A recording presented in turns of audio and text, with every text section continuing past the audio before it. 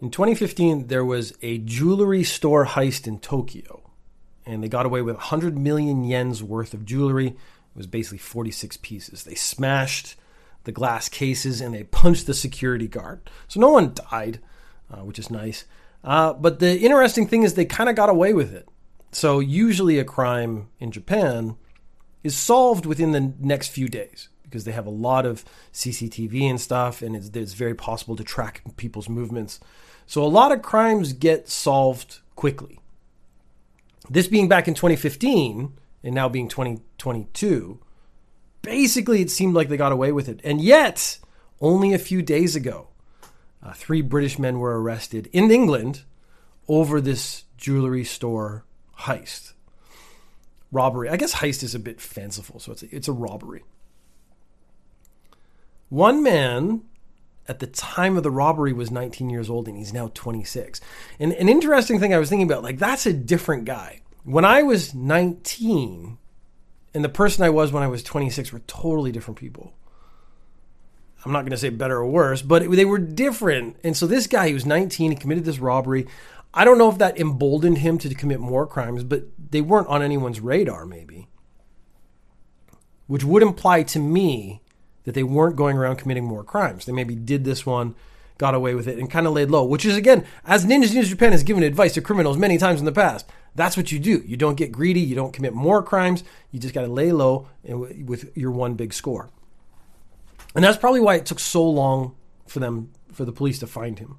Them. There were 3 men. The other 2 were older. They were in their 30s and 40s. But the 19-year-old, like 30 to 40 years old, is less of a change personality-wise. 19 to 26, a totally different person. The British will determine extradition. And that's interesting. So this is where the story got really interesting to me, because this is international politics. Japan does not have an extradition treaty with England. No treaty means that the country, Japan, has to ask the other country, England, to persecute on their behalf. But in England, offenses are tried in the jurisdiction where the crime was committed. So if I commit a crime in Liverpool and I go back and I get arrested in London, they will take me back to Liverpool so the judge there, the court there, will decide. So by that theory, they would have to extradite the criminals back to Japan for them to stand trial, but they don't have an extradition treaty, so they don't actually have to extradite them. In fact, it might even be illegal to extradite them. The men are trying to set up a defense so they don't get extradited, because if they can stay in England, it means they don't actually get prosecuted, both, for this crime. So their defense at the moment is that extradition to Japan will raise human rights concerns. Now that is an interesting tack because, Japan's basically a first world country. I don't know what a British prison is like, but I do know that Japanese prisons are pretty horrible. They don't tend to have heat or air conditioning in the summertime. So like the temperatures alone could be considered torture if you're not from that climate. And even then for Japanese people, it's pretty rough. It's just one of those things. You sleep on the floor. The food's really bad. It's prison. It's punishment in the traditional sense. I don't think anyone claims that a Japanese prison is really designed to rehabilitate. It is absolutely just punishment. That being said, is it a human rights violation? I don't know.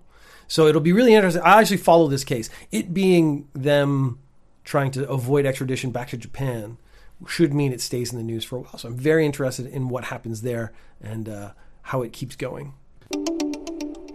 There's a company in Japan called Benesse Corporation, and they make educational stuff for kids. My kids had the Benesse touch pad. It was basically a tablet, but it was like keyed down for kids, and they could only do certain things. It was locked down. They, having a very big interest in children's education and what's going on, they survey kids, and every year they release buzzwords. And I'm very interested in the buzzwords because it's this is youth culture. These are primarily elementary school kids, so they pick up stuff. They might use it into their teen years, but then it tends to change. It tends to fall away really quickly. So the number one buzzword for this year is, the Japanese translation is, that's just your opinion, right?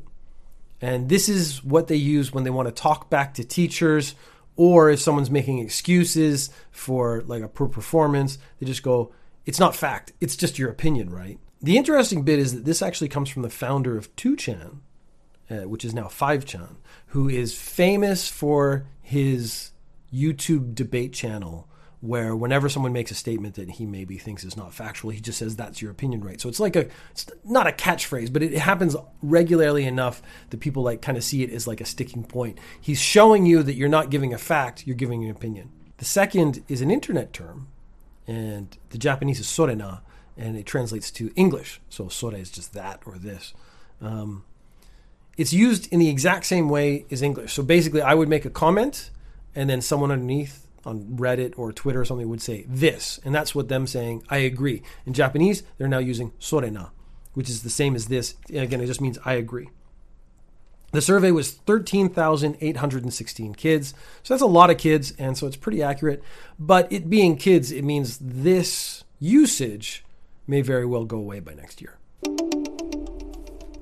Mio Sugita has been in the news before. I actually think she's been on Ninja News Japan before. So you know you're saying dumb shit if you're on my show. It's a government lady. I forgot her actual position. She's vice minister of something, maybe finance. She says the things that you shouldn't say out loud. She thinks things and then she says them, whereas most people would think something and go, maybe I shouldn't say that. So she says the things that other people tend to keep on the inside. And so she's decided to just do a blanket retraction, which, again, I didn't know a thing. I've talked about retractions in the past. So I say something racist or offensive or just mean, and then a week later, everyone's angry at me, so I just retract the statement. I've never understood how that works. So I say something horrible, and then a week later I say, I retract my statement. That doesn't make the horrible thing I said go away. It doesn't make everyone forget the horrible thing. I didn't know you could do sort of just like Control A delete for all the comments you've said historically.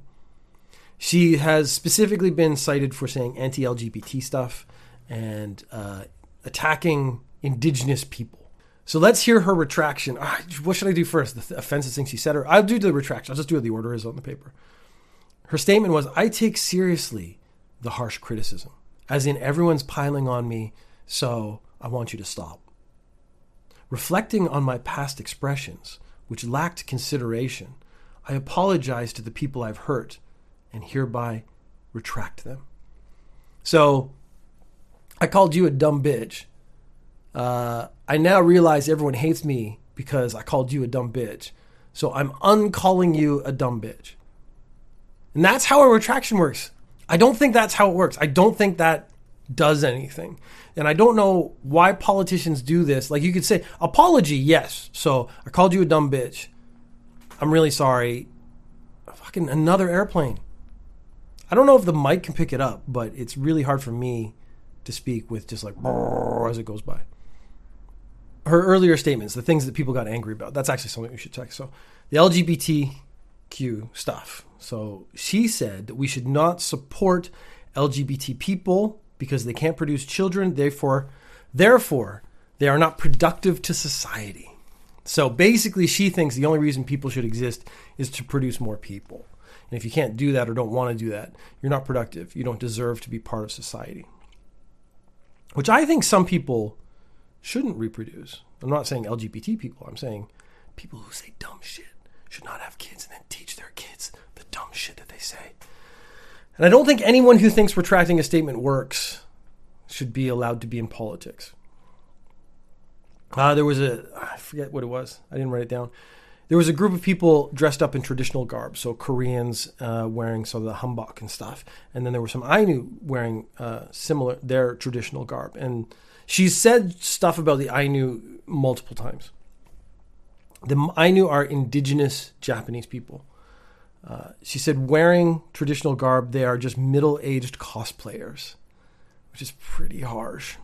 Because she made this retraction, other politicians came to support her, which again was stupid. You should not do that because it actually is linking you to her. But it's her party, so of course they're going to support her a little bit.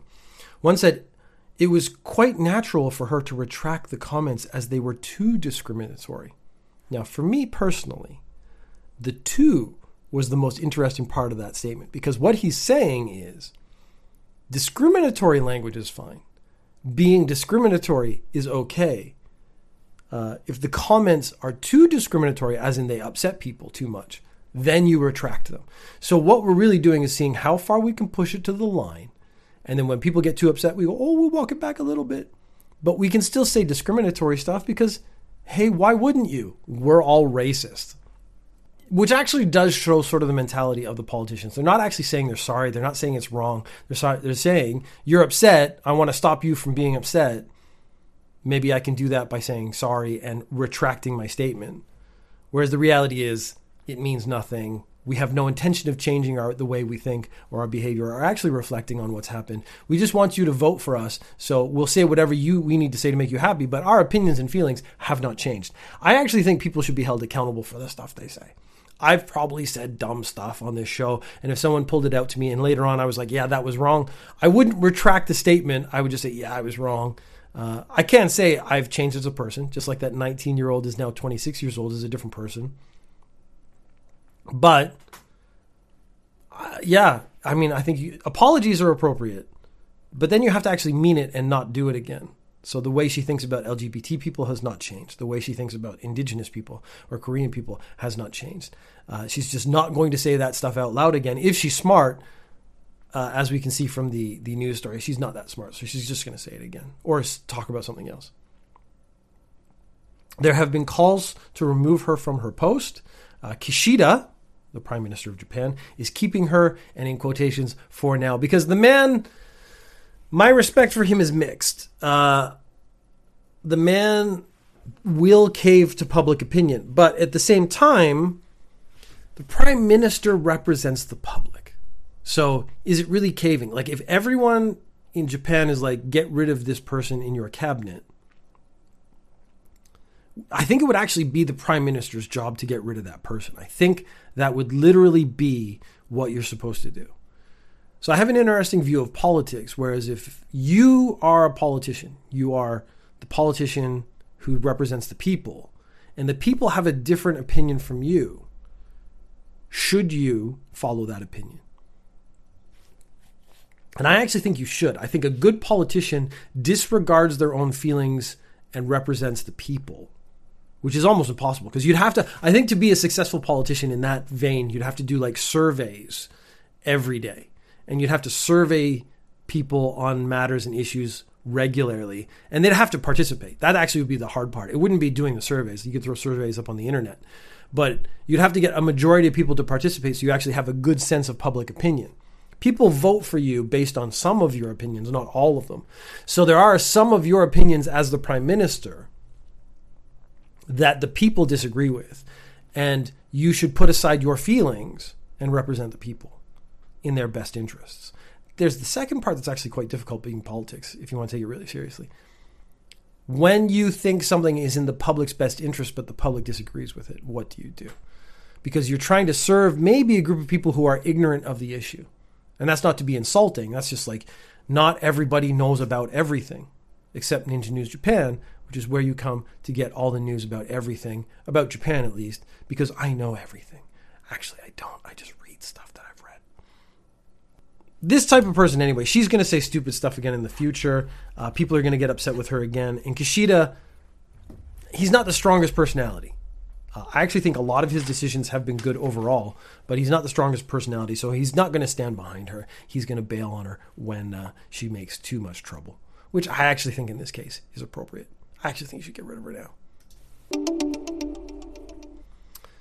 So we have some police shenanigans, and it's not on their part. It's people having shenanigans with the police. Between September 30th and October 8th, a man made 2,060 calls to the police to basically just shout at him. So he was just calling up and going like, you guys suck at your job. You guys are terrible. I hate you guys. Now, I usually do the math on this. The article I read actually did the math for me, which is really nice. That is one call every 6 minutes. Now, of course, they're doing multiple calls and then sleeping and stuff. But overall, one telephone call every 6 minutes. This is an obstruction of police duties because they have to answer the phone and they're not answering the phone for actual emergencies or problems. When the man was arrested, though, he said, I knew the police would come for me someday. So he's like, if I keep pushing this, the police are going to figure out who I am sooner or later. They're going to come and arrest me sooner or later. I know this is coming. And he didn't stop, which is a really weird mentality to have. Because you think if you know the police are coming, you should maybe cut it out. Like you've made your first 1,000 calls. You're like, man, maybe I could do another 1,000 and get away with it. And then he gets to like close to 2,000. He's like, nah, they're going to come for me sooner or later. But I'm going to keep going because I got to do the thing I love to do, which is call and harass the police. A Saitama man rode his motorcycle. It's actually like a big scooter anyways, but a motorcycle into the lobby of a police station. So he rode up to the automatic doors. The automatic doors open. He drove in, stops his motorcycle in the middle lobby and says, hey, I want to talk to you about bad drivers. So he rolls up. I was like, he rolls up and says, I'm here to talk to you about driving. Here, let me show you how it works. But he was actually like on the road. Someone cut him off. He saw a police station, just drove up, didn't think to get off his bike and walk in. So he was arrested, not surprisingly. I was more interested in what he was arrested for, which was unlawful entry. Now, I don't know how that works. I think the motorcycle doesn't make it unlawful, but at the same time, it does make it problematic. And it's dangerous. So I would have actually arrested him for dangerous driving because you're not supposed to drive in buildings. But the police know about this better than I do. So they may arrested him for unlawful entry. Maybe it's a bigger crime and they can, cause more trouble for his life that way. Scams, pyramid schemes. We love them because you always sit there and go like, how did you fall for this? But it's almost like the more ludicrous the crime, the situation, the more likely people are to like, well, then it must be real almost. The Nigerian prince scam, so that email, apparently had typos and things to make it clear that it was a scam from the beginning because anyone with sense they didn't want to bother with. So they wanted people who would ignore the obvious red flags to take on the Nigerian scam email and answer it. So they were looking for that naivete, that kind of person. So it's almost like if you make it a little ridiculous, the only people who are going to fall for it are the people who are going to like look past the scam you've created to just have, because they just want the payout. They want to believe in the payout so much that they're actually ignoring the big red flags that you're throwing up in front of them. This is the special eggs scheme. So that is already, as soon as you put eggs in there, it's already like, what? Eggs? Sorry? Eggs? The guys who set this up, there's two guys. They made 300 million yen, which is $2.2 million in American. They would hold a seminar, and they said, these eggs, which are very special and nutritious eggs, you should eat some, but they will provide a stable income for you.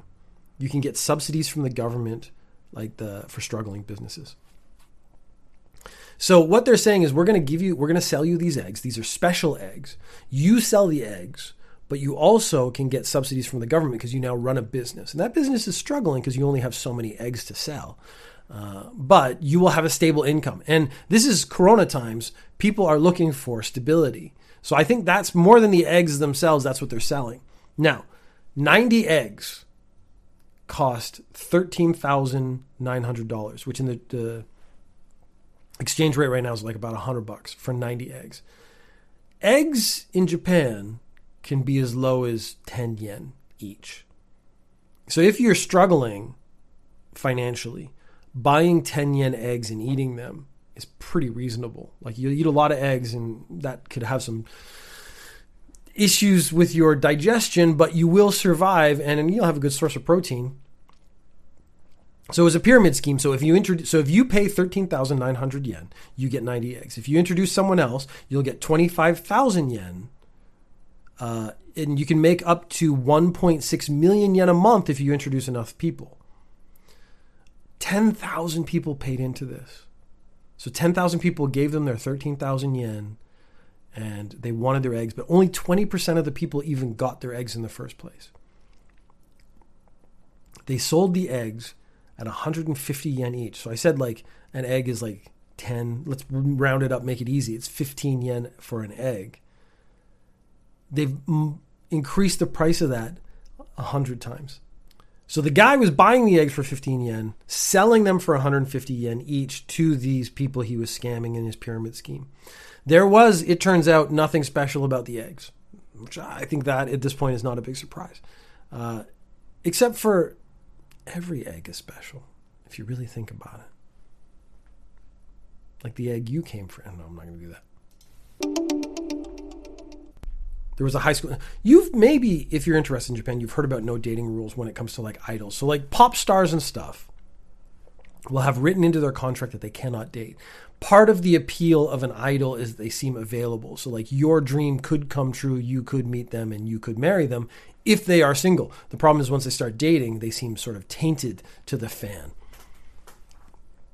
It is more prevalent than I thought in that several high schools have a no dating rule. So if you're in high school, which is, I believe, prime dating time, like I started dating honestly 16 or 17. Like I probably had like a girlfriend that I didn't have any money and I didn't do anything with when I was 15. But 16 is when you really start dating. I got a motorcycle. I could actually travel and go places and do things.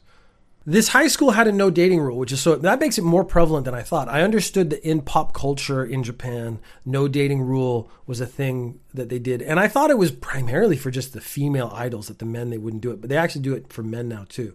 This was interesting though. So this girl, she had a boyfriend or started dating in high school, which again, I think is one of the more natural things that can happen. She gets a boyfriend.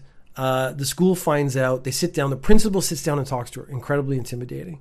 And he's like, are you dating? If you are, maybe you should consider leaving. He didn't expel her. They pressured her to quit, which is a very Japanese way of doing stuff. So what happened is this girl, when she got out of high school, she went back and she's like, this is negatively impacted by education. This is not how education is supposed to behave. So she sued them and she won. Now, she was suing for 7 million yen. What she got was 970 men. This is a very different thing from the litigation in North America. In North America, you would sue for $1 million and you might end up getting $7 million. In Japan, you sue for as much as you can because you're going to get a fraction of it. So she didn't even get 1 million yen. The average salary, again, to make it very clear, for Japanese people is between 3 and 4 million yen a year. So 1 million yen, that's like a quarter year's salary. You're not living off that for the rest of your life. That's important to know that it is money. It is a significant sum of money, but it's not like you're set up forever because the school board told you couldn't date. The judge said that this pushing the student out of school goes beyond the educator's discretion. She was basically forced to drop out, and that's not what educators are supposed to be doing. They should be trying to solve the problem. They should say, look, you can't date. Of course, you can still come to school. We still love you as a person. We want you to be happy, but we want you to focus on studies. If they'd said all that, it would have been fine. But they said that the rule itself is still lawful. So the rule, students are not allowed to date. We're going to govern students' behavior. That is okay. But if a student dates, you can't boot him out of school. So I'm a little torn on that because I actually think you can't govern. This is outside the purview of education. You can't govern that as an educator. You can't start telling people when they can and cannot date because it's none of your business. So we recently had the Taylor Swift concert issue where all these people wanted to buy concert tickets. And scalpers want to get them first. This has been the problem in Japan with getting a PlayStation. It took me like 2 years to get a PlayStation because I had to enter lotteries. I couldn't just go to a store and buy one because they'd all been scalped. So they created systems where you had to have a member card or a credit card and you had to go to that place and you had to enter the lottery and you could win it. I had my wife enter. We won 2 in 1 week. So I bought myself one and then I won another one and I got it for my friend so that he could get one too, which was that's a really nice thing to be able to do for someone else. But if you want to buy tickets in Japan, they're worried about the same thing. They're worried about scalpers and they're worried about some people taking all the tickets. So they want to connect buying concert or event tickets to your My Number card. Your My Number card is a kind of social security number, which makes it a little scary, because imagine using your social security number to buy stuff. That puts your social security number, which is very important to you, out in the public more often. It's not exactly the same, but it's relatively equivalent. So we'll just leave it there. This would increase security, and it would stop scalping, because I could only buy 1 or 2 tickets using my number card. Yeah, so Jade has just written, Jesus, I hate it, but it's also genius if it's secure enough. It's the secure part I think everyone is worried about. It's not the using a number to identify yourself. It's the secure part, because I don't want to stick my social security number out there every time I want to go to a concert or every time I want to buy a big ticket item. They've gone too far. So, of course, there's some criticism. The government wants everyone to use this for everything. So this is essentially, the government wants to track every aspect of you, which is a bit, because they want to get it too much. They want to combine your health insurance card, your ID, and maybe even your driver's license into one card. They want to be the nanny state of China to a degree, because China wants to control you with their social credit score. In Japan, I think right now they're still at the stage where they want to collect information and just know stuff. I don't think they want to rule people the same way yet. Again, I don't want to make any strong statements, because we're actually talking about what could happen in the future, and governments with power, they can go too far pretty quickly. I do have some hope that the Japanese government, I think the way I want to put it is the Japanese government currently is well-intentioned. Maybe even the Chinese government. I don't know enough about it, because I haven't been doing Ninja News China at all. What would I say? Kung Fu News China. I haven't done that show. So I can't honestly say I have a deep knowledge to the same degree that I would have about Japanese politics.